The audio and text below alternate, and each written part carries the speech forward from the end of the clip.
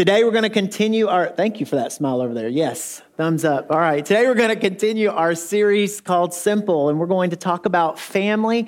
And I can't imagine talking about family without bringing the most important person in my life to the stage, my wife, Sherry O'Day. She's going to join us today.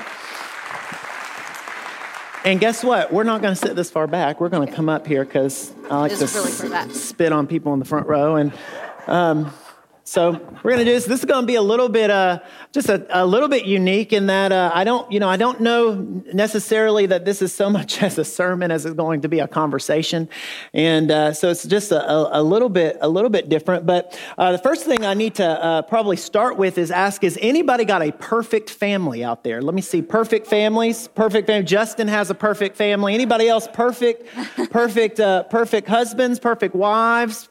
Perfect kids? Anybody? Okay, yeah. All right. Now, when you raise your hand, are you raising that about yourself or your spouse? Which one is that? Yeah. And hopefully, if you're smart, you may have, kind of raised your hand about your spouse.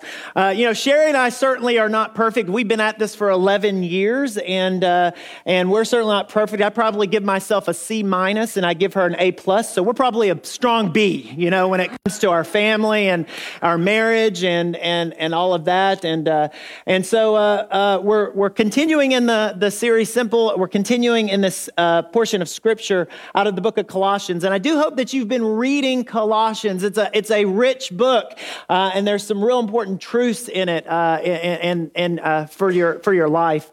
And next week we're going to end our series, and we have a guest speaker. Vonda Coble's coming next week to speak. And if you've never heard Vonda Coble speak, you're in for a treat. So come and be a part of that next week. But we're going to continue our series in the book of Colossians, and I'm just going to read to you this morning. Continuing out of the book of Colossians chapter 3, starting in verse 15, the Bible says this: "Let the peace of Christ rule in your hearts, since as members of one body you were called to peace, and be thankful. Let the message of Christ dwell among you richly as you teach and admonish one another with all wisdom through psalms, hymns, and songs from the Spirit, singing to God with gratitude in your hearts. And whatever you do, whether in word or deed, do it all in the name of the Lord Jesus, giving thanks to God the Father through him. Wives, submit to yourselves to your husbands, as it is fitting in the Lord. Husbands, love your wives and do not be harsh with them. Children, obey your parents in everything, for this pleases the Lord. Fathers, do not embitter your children, or they will become discouraged." Father, I thank you for your word. And Father, what I thank you specifically for in your word this morning is that you do give us instructions to live a healthy life, individually and collectively. And God, so I thank you for your word. I ask that you would use your word to transform our hearts this morning and transform our lives as we talk about this very important topic of family. In Jesus' name. And everybody said, amen. Amen.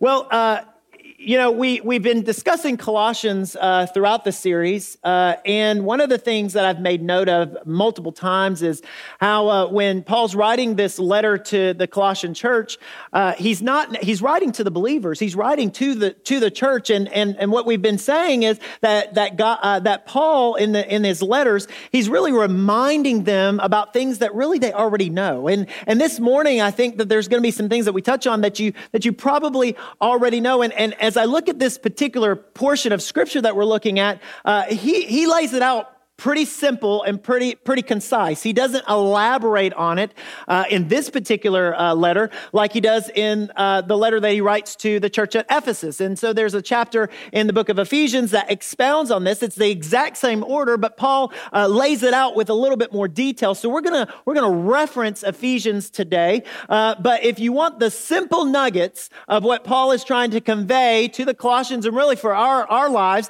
there's 4 things in here when it comes to family.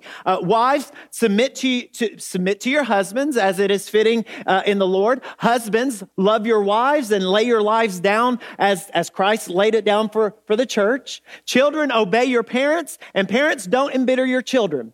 And that is the simple truth. And those are some bullet points. Those are some nuggets. And if we could grab a hold of those and really activate those in our lives and understand that those are instructions for healthy living in a family context, then I believe that we can really live in such a way that we would have fruit, we would have peace in our homes.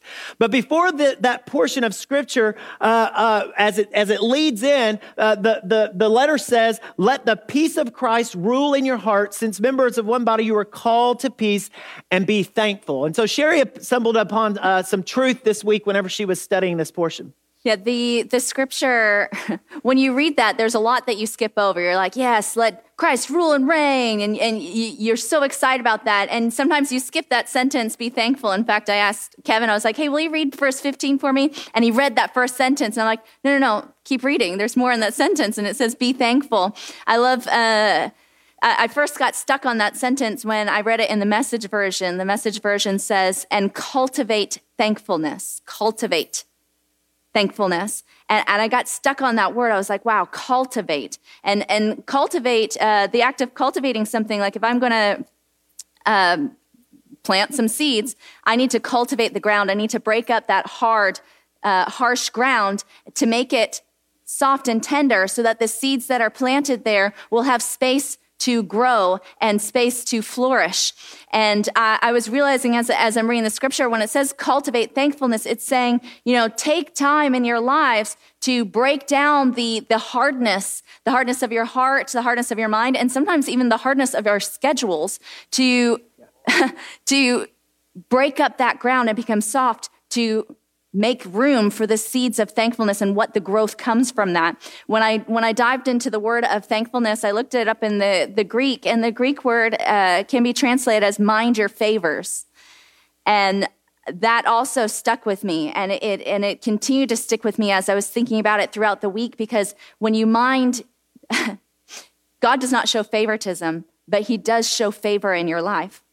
And that favor is sometimes super small and sometimes it's huge. And so when I read that verse where it says, cultivate thankfulness, mind your favor, it's saying there are small things that happen every day, small things in conversations, small things in interactions, small things in just living life that is God's favor in your life. And don't just skip over it because it's something that we, be thankful, keep going.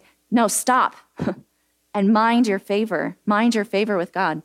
All of us have different upbringings and different family situations that we were brought up in, and a lot of times, at least for me, I feel that we tend to view what family should look like based on how we were raised, based on how we grew up. And Sherry and I grew up in two very different situations. I grew up in a broken family. I grew up. My parents divorced when I was in third grade, and my mom for a small part of time, boy, she was working her tail off to take care of my brother and me, and then she met a wonderful man, and he's my current stepfather now, and he came in and helped piece things together and helped to raise my brother and me. But our circumstances were different. We weren't really, as a family, I wouldn't say that we were, extremely close. We kind of went to our own corners. It wasn't we were cordial with one another. We liked one another, but I would say that we're closer now in life than we were when we were growing up as a family.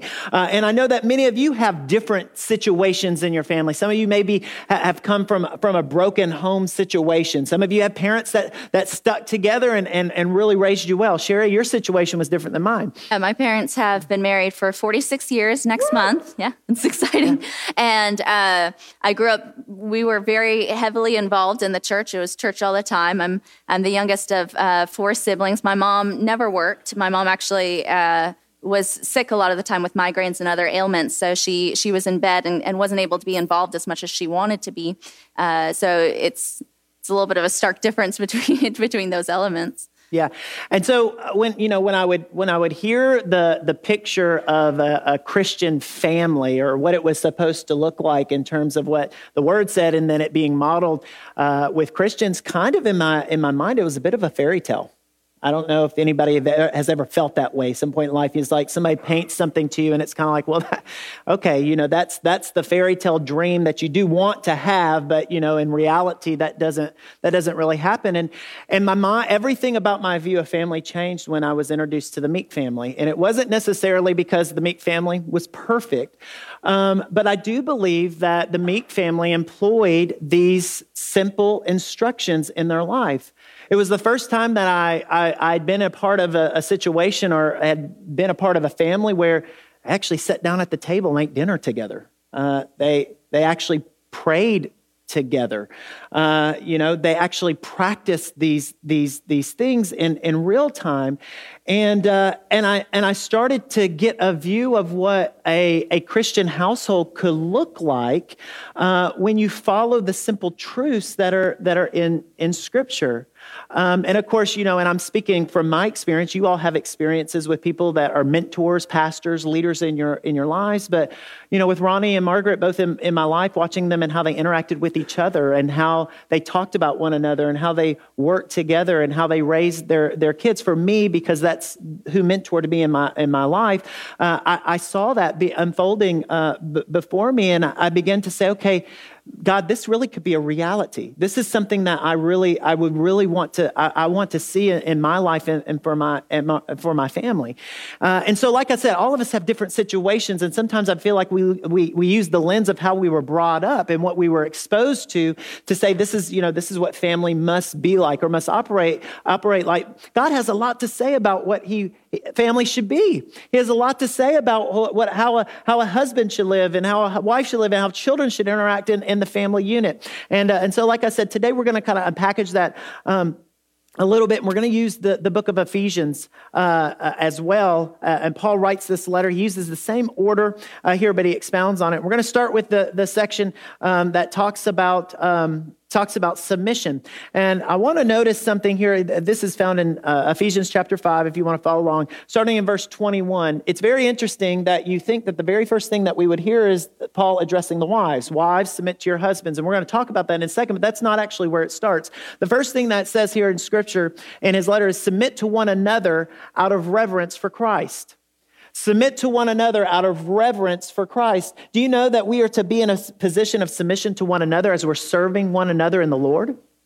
We're supposed to be doing that just as brothers and sisters walking out this life, that we should be submitting to one another in love and reverence and a sacrificial position to one another, just out of the mere reverence to Christ. And so I'm glad that he starts there to kind of set this foundation that when we're about to read this section and talks about submission, and we're gonna break that down just a little bit, there's an understanding that this is not for just one entity or one person in the mix here. This is really a command for everybody. This is something that we're all supposed to be doing. This is a heart posture that we all are to have to one another in reverence to Christ. But he continues in the letter. He says, "Wives, submit to your own husbands as you do the Lord. For the husband is the head of the wife, as Christ is the head of the church, his body, of which he is the Savior.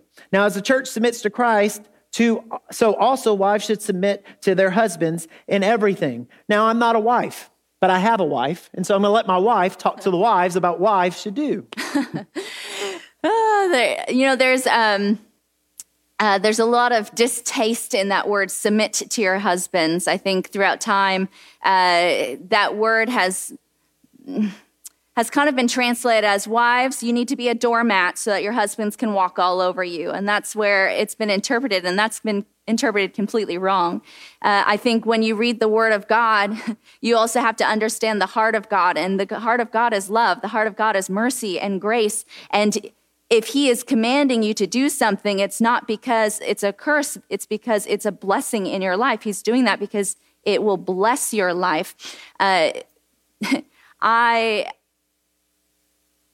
I believe that women have a very strong value.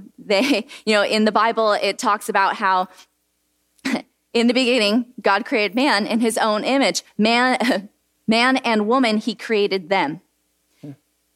He created man and he created woman in his image. There are elements of a woman that a man does not possess that is in the image of God. And those elements are special. Those are important. And God has God has blessed women so much. I mean, women are so talented, not to be boastful. Women are so talented in so many things. They're so capable of amazing stuff. I say this a lot, even though this might be offensive. I'm so sorry. He's getting worried now. Is that women, a lot of times, are better at things than men are. I'm sorry, men. Men, you are so fantastic. But a lot of times, women can do it better. But that's not the point. It's not, women, you're not out in life. God didn't put you out to prove that you're better, to prove that you're great. You are already great when he created you. And I use the example of 2 plates. I have my Walmart plate. It's white. Came from Walmart, it's, from a giant package. It's probably like 50 cents if you break down the cost of each of the dishes. We use this plate every single day. Every time we have lunch, we bring out these plates. Every time we have dinner, we bring out these plates. We wash, reuse them. Every day this plate is used. Then I also have this plate. This plate was handed down for me from my great-grandma Josephine. It is her fine china that was given to her on her wedding day. I don't even touch this plate. It is either boxed up or it's put on a shelf to be looked at, but it's not touched. Which plate has more value? My grandmother's plate has so much more value. If this plate from Walmart falls on the ground and breaks, it's okay, sweep it up. We have another one in the cupboard. But if this plate falls and breaks, it's devastating. And that, a lot of time, that is the value of a woman. A lot of times we think, we only have value if we have everyday use. We only have value if we're working hard and showing that off. But God did not create your value in what you do. God created your value because he created you. Who you are, yeah. In who you are. And a lot of times as a woman, I know at least for myself, I desire security. And I think that's something that a lot of women desire in their lives, is to be secure. They want to be secure financially, physically, mentally, emotionally. They desire to feel safe and feel secure. And a lot of times, in order to grasp onto that security, we grasp onto control. We want to control the situations around us. We want to control everything that's happening so that we can find that security. And that's not how God has called us. He has called us to submit. Now, he has called all of us, like it said, to submit one to another. But I think it's even a stronger calling on women, because as women and as myself, I like to take control. I'm like, oh my word, this is going to fall apart if I don't grab my hands around it like this and make it work. And that's not true. He wants us to give it up. And so he places an example in our lives, an everyday practice of submitting to God by submitting to our husbands. He places them over us because that worry, that fear that can overtake us, we can just release it and say, okay, I'm going to follow you. I'm going to follow you. And I'm going to listen to what you're saying. And it's important. And I want to encourage the women in this room. A lot of times we feel like we need to be this plate because this plate has so much use. We see people who have a wide ministry. It touches lots of people, and we want to be like that. We want to touch lots of lives. We want to make a giant impact on this world, and that's okay. And sometimes God has called women to those positions. Deborah was the leader of Israel, and she had a wide ministry. But a lot of times, for women, it's a deep ministry. My brother explained to me that there are 2 types of ministry, wide and deep. You see, pastors have a wide ministry. They speak to lots of people. They affect many people. But a mother, especially, has a deep ministry where you might not see on the surface the widespread of the effects of what she's doing, but the deepness and the depths create a foundation in her ministry to her children that builds them up into a strong place where they can follow God. And a lot of that is by not taking that control, by being in submission, because there's so much freedom. There's so much freedom in just submitting. And that's what God has called us to do. And so the scripture continues, and it talks to the husbands next. Husbands, love your wives just as Christ loved the church and gave himself up for her, to make her holy, cleansing her by the washing with water through the word, and to present to her to himself as a radiant church without stain or wrinkle or any other blemish, but holy and blameless. In this same way, husbands ought to love their wives as their own bodies. He who loves his wife loves himself. After all, no one ever hated their own body, but they feed and care for their body just as Christ does the church. For we are members of his body. For this reason, a man will leave his father and mother and be united to his wife, and the two shall become one flesh. This is a profound mystery, but I am talking about Christ and the church. However, each one must also love his wife as he loves himself, and the wife must respect her husband. You know, back at the fall when the curse happened, whenever we erred and rebelled against God, the Lord cursed men with having to plow the ground, having to work. And it's for our keep. And if you pay any attention from the fall to now, we continue in the perpetual pattern of really trying to do basically what I talked about several weeks ago with the ladder. We try to climb that ladder of success. We are working. We are trying to achieve. A lot of men are wired to be achievers, and we want to be successful. We want to be respected. We want to shy away. We want to get as far away from the word failure as we can. Let me let you in on a little secret, wives. A lot of your husbands at times feel like a failure as a husband. They feel like a failure as a dad, and they don't know, maybe because of pride or not knowing how to communicate that to you. And so what you will find in some of the men is instead of investing the time and the energy it takes to build into their marriage or build into their family, they will take that energy and they will put it into a 40, 50, 60, 70-hour work week in an environment that they can control so that the men can come out on top and be in control of something that they can be in charge of, that they can be respected for, that they can be in control of so that they do not feel like they are a failure. And so understanding that the mind of a man and how that potentially may work in various situations should equip you as wives, perhaps, to speak into your husbands and let them know that they're not a failure. Let them know about the successes that you see. Let them know that it's okay whenever they mess up. Because let me tell you, guys, we mess up, do we not? Guys miss it, right? We do. And you know, anything I can do, you can do better. I did that purposely, right? You know, yeah, women can do some things better than men, and men can do some things better than women. But we're not trying to outshine one another. We're trying to serve one another in a position that makes the other one shine brighter than we do. Mm-hmm. But that's not innately how a man is created. Innately, a man is created to climb and be on top. Does that make sense?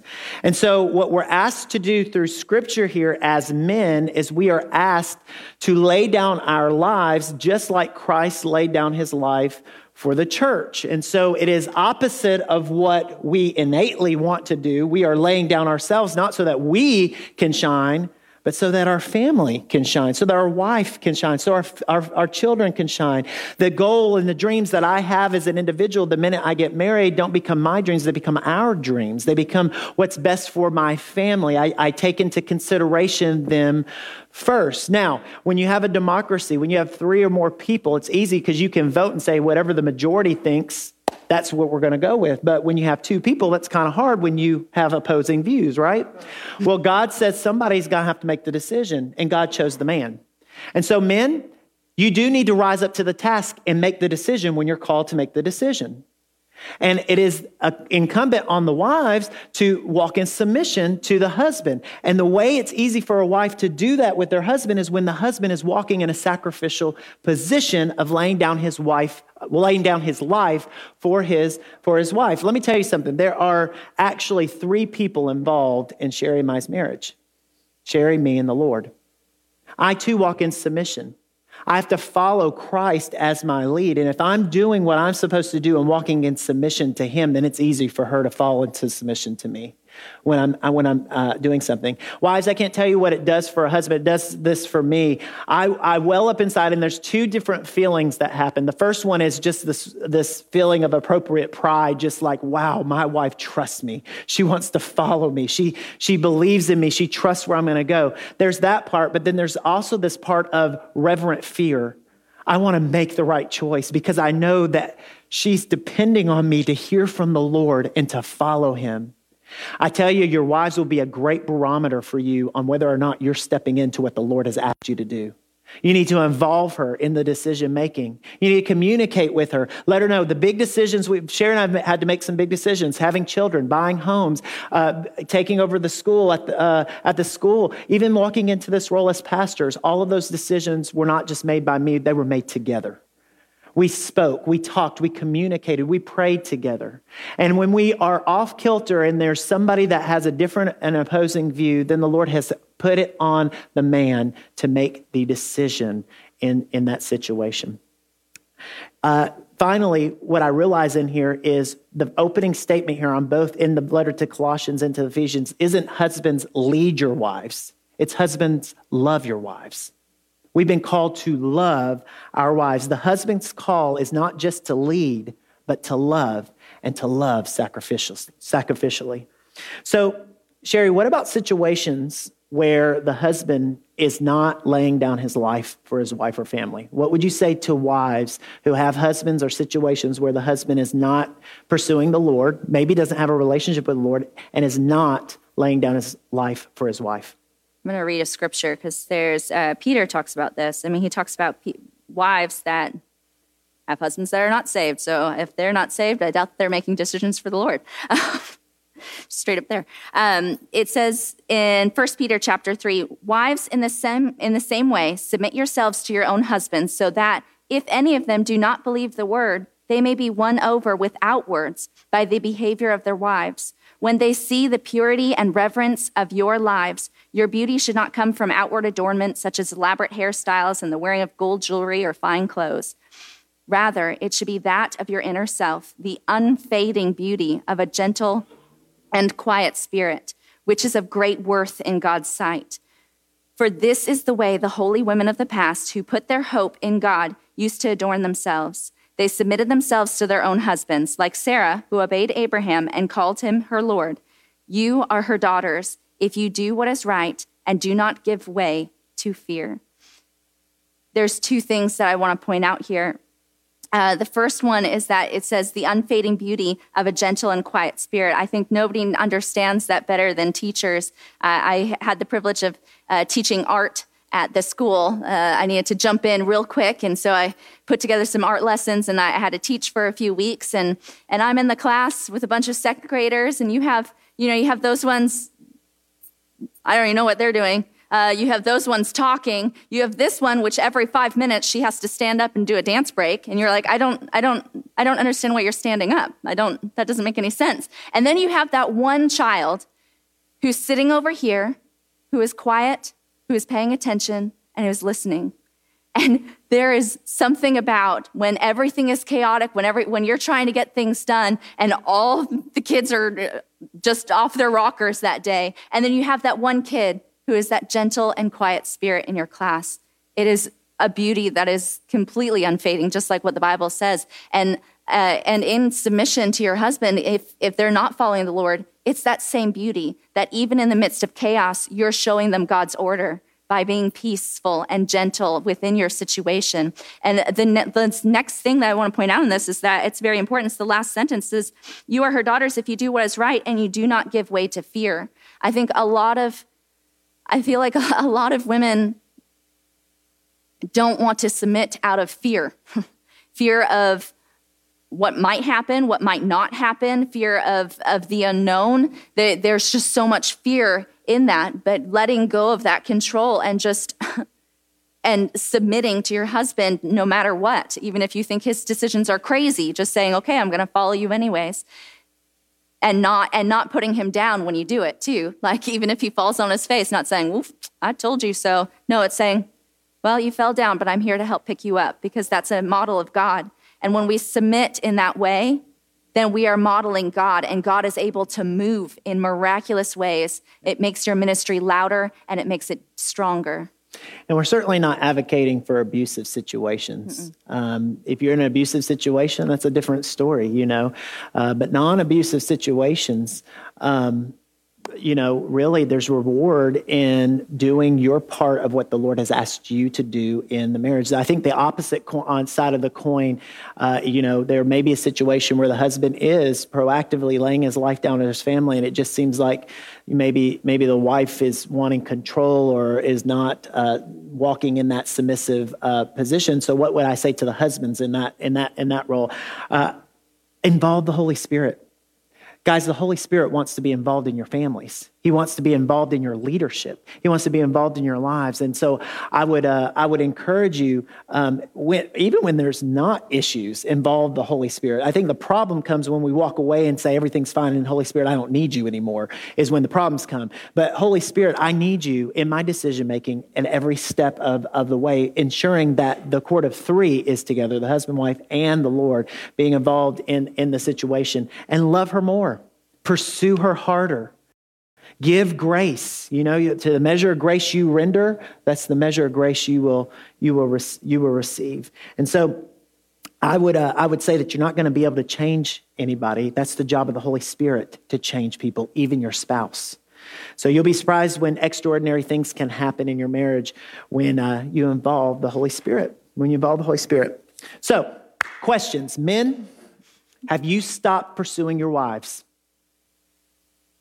When's the last time you were in a position of pursuing your wife? When's the last time you looked her in the eyes and told her how beautiful she really is? When's the last time you took your wife in the hubbub of her day and what she's doing, stopped her, looked her in the eyes, and planted a big fat wet kiss on her mouth? I'm serious. When's the last time? Is there spice in your marriage, guys? Because it should have started with your pursuit. Are you still pursuing, or did you put a ring on it and let it go? It's time to really keep your marriage going. Keep pursuing her. She is worth it, is she not? She is worth it. When is the last time you did something unexpected? You should date your wife. Kiss your wife. Talk to your wife. Do these types of things. Listen, the doors of intimacy are not just going to fly open because you're in the mood to go there. Your wife, am I saying something, women? Your wife is precious, just like you are to Christ. Just like they are to Christ. Pursue her. Yeah. And ladies, wives, think about what was it about you that made you worth pursuing? There was something that attracted him to you. There was something about you that was different that made him want to pursue you. I want you to think about those things and think, have I relented on those things? Or have I continued to grow in those things and mature in those things? I mean, ladies, it wouldn't hurt to shave your legs sometimes. Just throw them a bone, okay? But just like how I read in scripture, it's not about making yourself beautiful. It's not about like adorning yourself to make yourself attractive in that way. The pursuit is also, was he attracted to your intellect? Was he attracted to your artistic ability? Was he attracted to your worth ethic? What was he attracted to? And are you pursuing that, or did you let that go?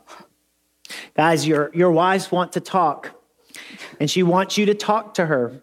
Men and women are certainly created differently. Men don't necessarily have the gift of gab. Not all men. Justin does, but not all men have the gift of gab. But part of the sacrifice that you make in laying down your life for your spouse is having the ability or taking the initiative or being intentional in communication. Your wives want to talk to you. Your wives want to hear about how you feel about a particular subject or what's going on. And they want you to share with what's going on inside so that they don't make up things that are not true. And so if you will open up yourself enough to be vulnerable enough with them, then they will go along with you and they will help you. They're supposed to be a helpmate, guys. They're supposed to be helping us, but they can't do that. They can't do that if they don't know how we feel. They don't know how we think. They don't know what we're thinking about with a particular topic. On the other side of the coin, how are you going to lay down your life for her needs if you don't know what her needs are? You have to give her an opportunity to share her needs with you in order for you to know that you're laying down and sacrificing the things that need to be sacrificed. Sometimes we're working so hard, men, to sacrifice things and it's not even meeting her needs. And then we get frustrated when she doesn't appreciate the fact that you sacrificed, but she didn't need that in the first place. Well, that was all birth because you didn't communicate. You didn't talk to one another. Open the doors of communication. Yeah. And women love communicating. Yep. Just put a bunch of women in a room and there's a lot of communicating happening. But, in that, wives, it's important because your husband is worth your respect and he is worth you honoring him. And that comes in conversation. When you're with your friends, that is not a space to release all of the frustrations that you have about your spouse. I mean, there's professional counseling for that. There is spiritual mentorship for those sort of things. But going to your friends and basically kind of like bad-mouthing your husband to them just to get it off your chest is not honoring him. It's not respecting him. And that's not what you've been called to do. And so, as much as we love talking, be careful with your words because like the Bible says, your tongue has the ability to give life and it also has the ability to give death. And you don't want that. You want life in your relationship. So birth that with what you say, not just when he's around, but also when he's gone. I want people to know not all the teeny tiny little frustrations that I have, because we all have those. We all have the little pet peeves that might get on our nerves, but those aren't what matters. What matters is I want people to know how incredible Kevin is, how amazing he is, and how much I love him, and how much I want to be by his side. No matter what happens, no matter how dark things get, I'm going to stand by his side. And that's what I want people to know about our relationship, not the pet peeves.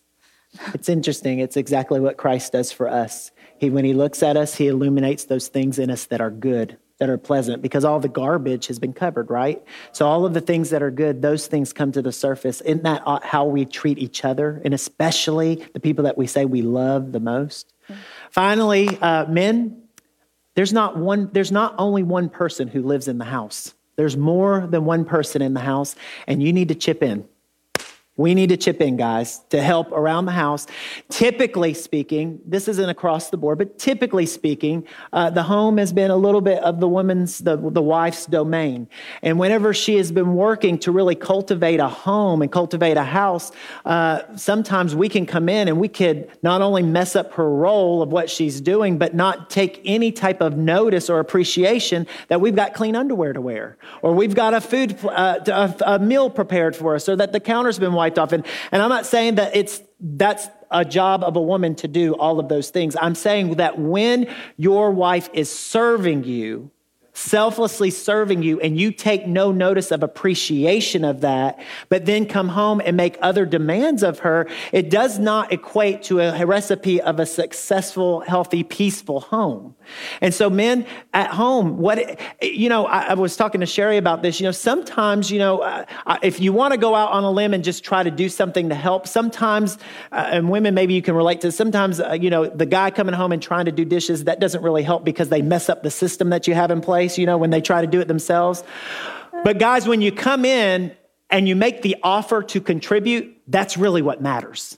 It's the fact that you take notice that there's stuff to be done, that the home is not just all placed on one side of the coin. And this could go the other way around. Maybe there's a situation where the woman is out at work and the guy's taking care of the home. Both ways, it works both ways. The appreciation level, the acknowledgement of what it takes to make a home at peace and to run the day-to-day operations of a home and to manage kids. I may be at work for 50, 60 hours a week, but when the baby cries at 2 a.m., somebody's got to go address the baby, right?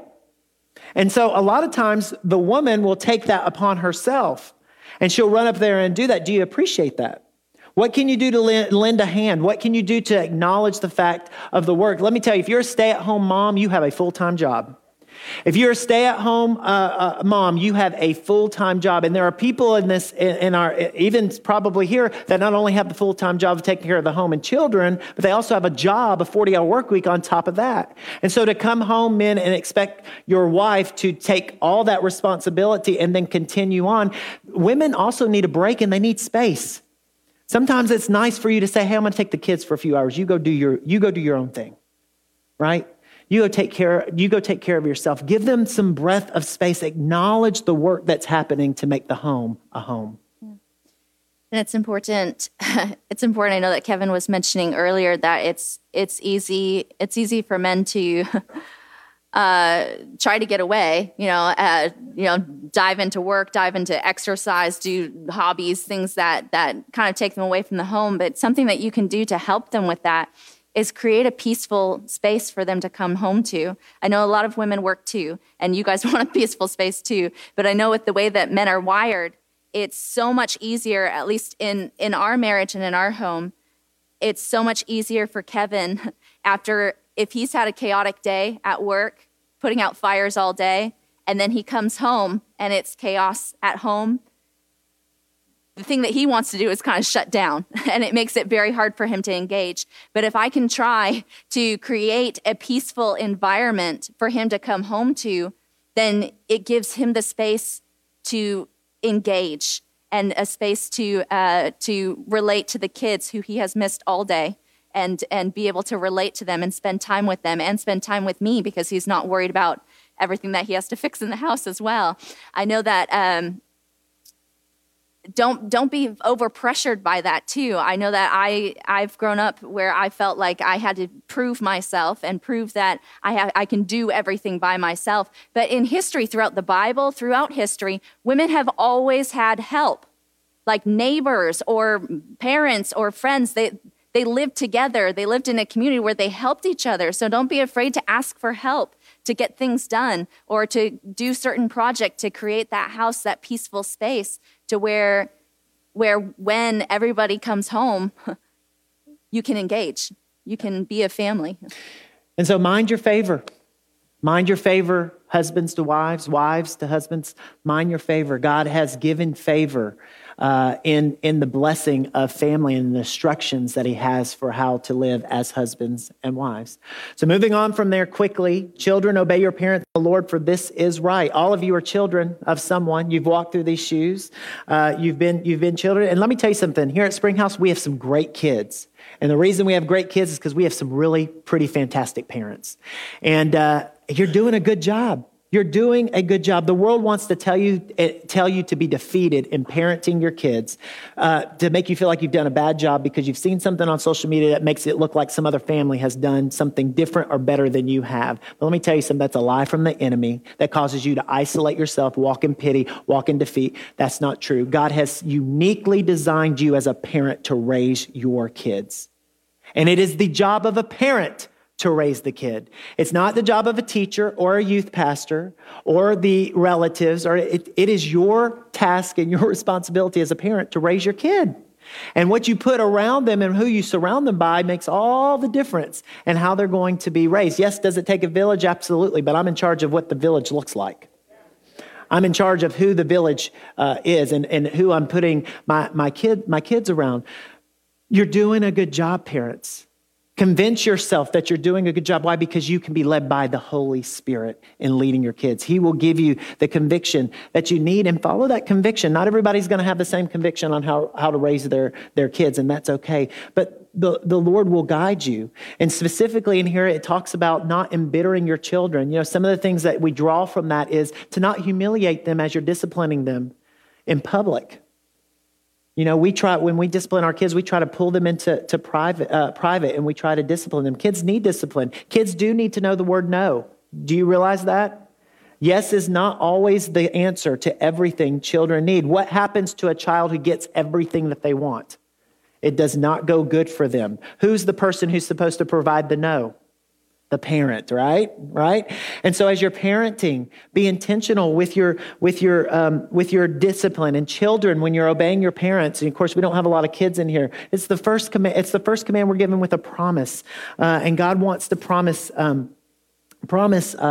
give these promises and these gifts to people who obey. I think the best gift that children can give to their parents is to obey, even when it's hard and even when it's unfair. Go ahead. I had the privilege of eating lunch with Yancey, who is a Christian songwriter and singer for Christian children And she was talking about her mom, and her mom will talk to her sons and say, do you know why we obey our parents the first time? It's because it teaches us to obey God the first time when he tells us to do something. And teens, I want to encourage you, it is hard to obey your parents, especially as a teenager, because you're wanting to be your own person, but your parents have been placed in charge over you. And the Bible says, obey your parents because this delights the Lord. Yeah. In the Message version, it says it delights the Lord to no end. If you want to please God, if you love God and you want to please him, it's simple. Just obey your parents, no matter how much you don't want to, obey him. And by doing that, you're training yourself to obey God when he gives you something to do later in life and even now. And so we would encourage parents to shepherd your kids. Yeah, there's a sense where, it takes 5 positive interactions to counteract a negative interaction. And we have to discipline our kids because we have to teach them what's right and wrong. The Bible strongly says that if you love your children, you're going to have to discipline them so that you're not responsible for their death. So you don't kill your kids.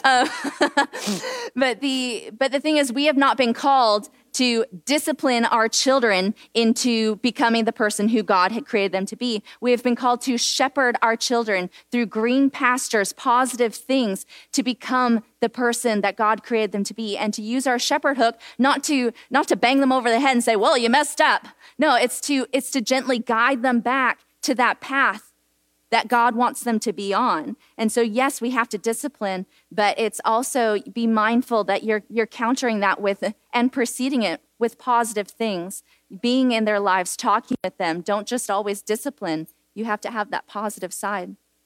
Parenting is rarely convenient, right, parents? Rarely is it convenient. But boy, it's one of the most rewarding gifts that we've been giving. Mind your favor when it comes to your kids and the ability and the blessing it is to raise a family. All of this, guys, husbands to wives, wives to husbands, raising kids and the interactions, all of this is a mirror of what our relationship is supposed to be with the Lord. What's your relationship with the Lord? How does he treat us? How do we treat him?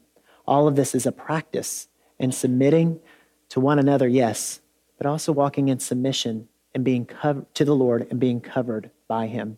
As the band comes and we close out today, I just want to read from the Message translation, verses 15 through 17 of Colossians and how we open, which says this: let the peace of Christ keep you in tune with each other, in step with each other. None of this going off and doing your own thing, and cultivate thankfulness. Let the word of Christ, the message, have the run of the house. Give it plenty of room in your lives. Instruct and direct one another using good common sense. And sing your hearts out to God. Let every detail in your lives, words, actions, whatever, be done in the name of the Master Jesus, thanking God the Father every step of the way.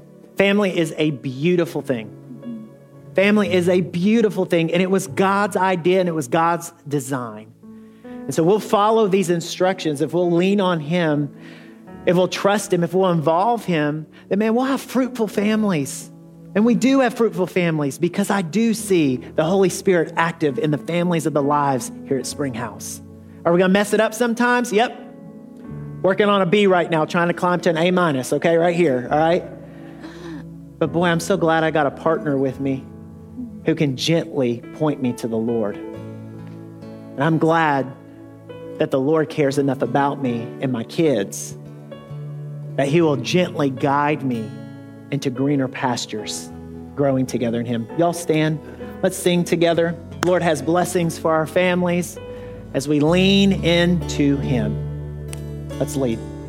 Let's sing.